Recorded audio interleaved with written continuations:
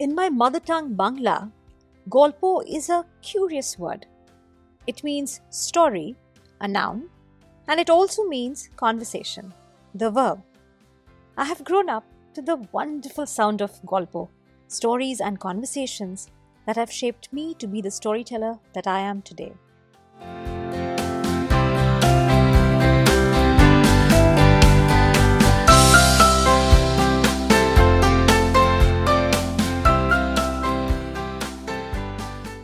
In this brand new season of Golpo, Stories from Around the World, me, your storyteller Rituparna, will continue to bring you stories that have picked me.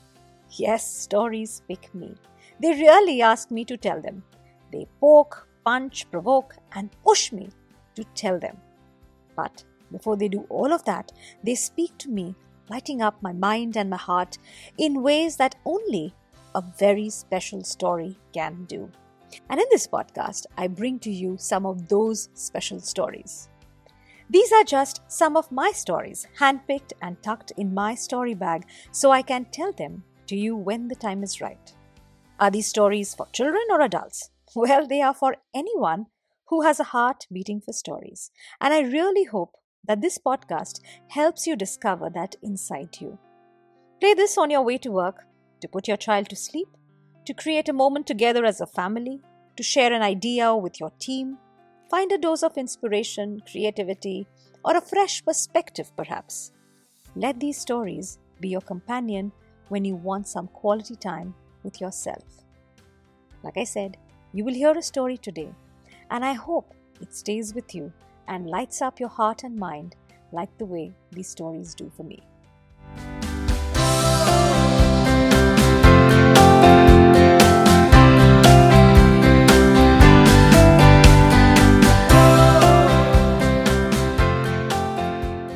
The early man and early civilization had been in awe of nature and its various elements. Every community on earth had its own creation myth, a story of how the earth was formed. A creation myth is a sacred story for a community, and it determines the people's relationship with Mother Earth. Today's story is one amongst the many myths around the earth.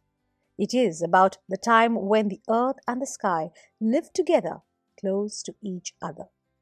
Here we go. There was a time when sky lived very close to earth. So close that earth had no sunshine.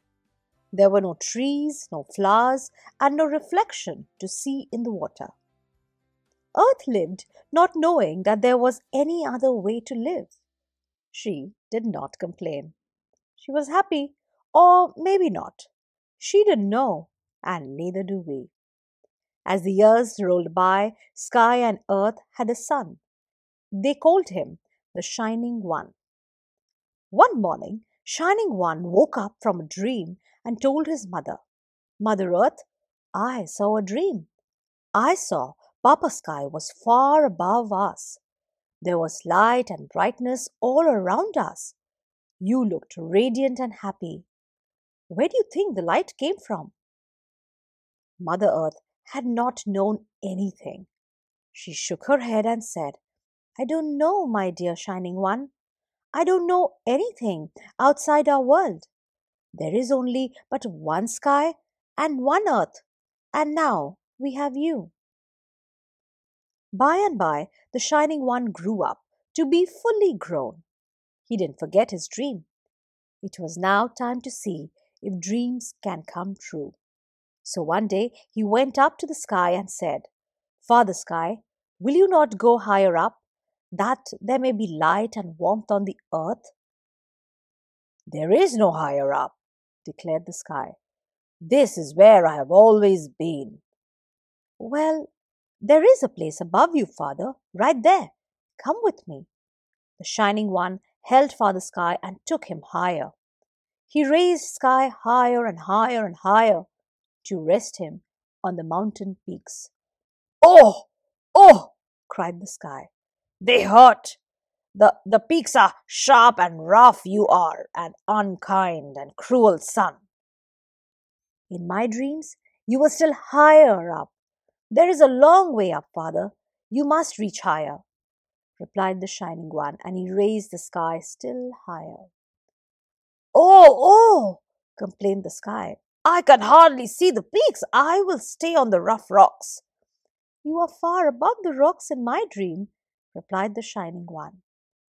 Then, when the sky was raised far above the earth and no longer touched even the peaks, a great change came over the earth. Mother Earth, too, had thought the Shining One to be unkind to his father. She had said, Shining One, it was only a dream. Why should you change the sky and the earth? We have lived like this forever. Why do you want to change us now? Oh, Mother Earth, he said, I wish you could see the radiant change in you. The air is full of light and warmth and fragrance. You are more beautiful than you were even in my dream. Listen, can you hear the song of the birds? Look, there are flowers blossoming in every field, valley, and peaks of mountains. Wouldn't you be happier if we could let things stay as they are now? Was I really unkind to you in wanting you to be free and lovely? Before the earth could answer, the sky began to complain.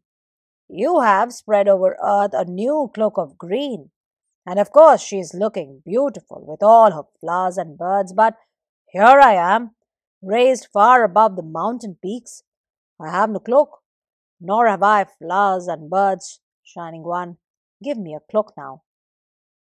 That will I do, and most gladly, replied the Shining One, and he spread a soft cloak of dark blue over the sky, and in it many a star sparkled and twinkled. That is very well in the night, said the heavens, but it is not good in the daytime. It is too gloomy. Give me another cloak for the day.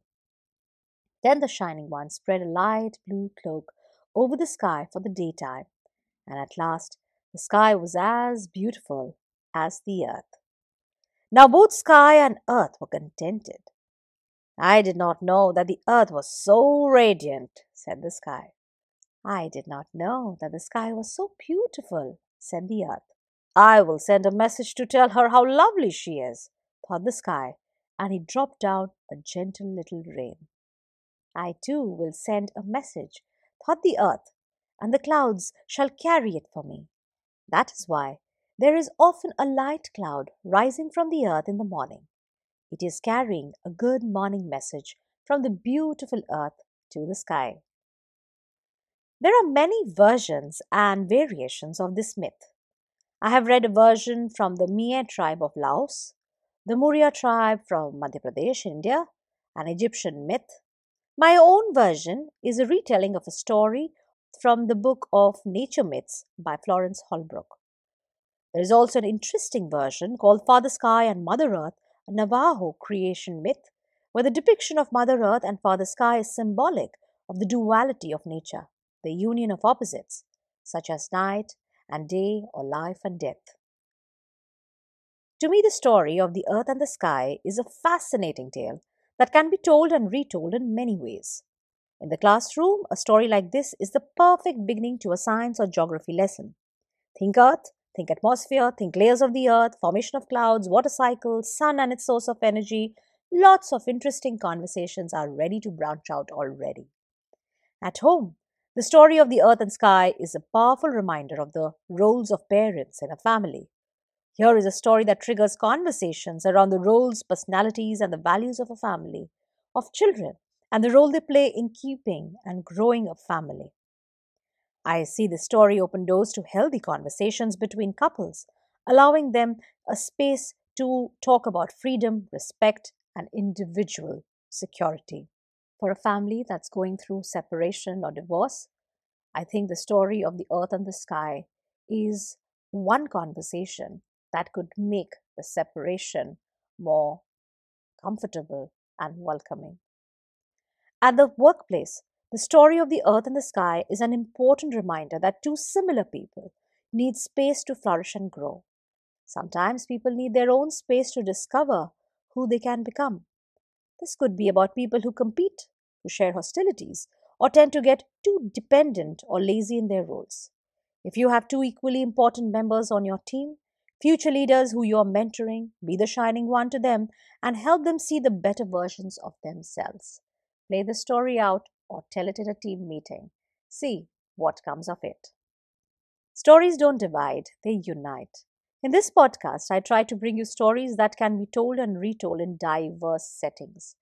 I hope you enjoyed this story, and if this one triggers a conversation in your space, please go ahead and share that with me.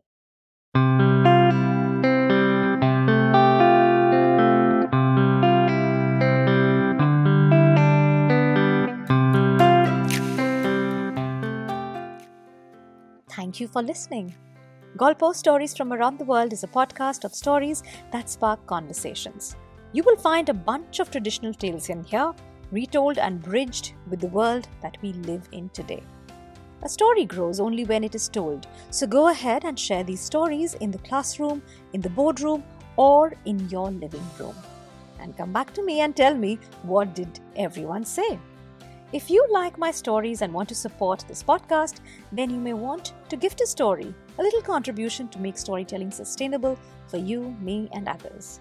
To know more about my work, you can look up www.yourstorybag.com. I have a weekly newsletter. Follow the sound of my stories with the hashtag Storytelling with Rituparna. You can connect with me on social media. The links are in the show notes below. Until the next story, happy storytelling.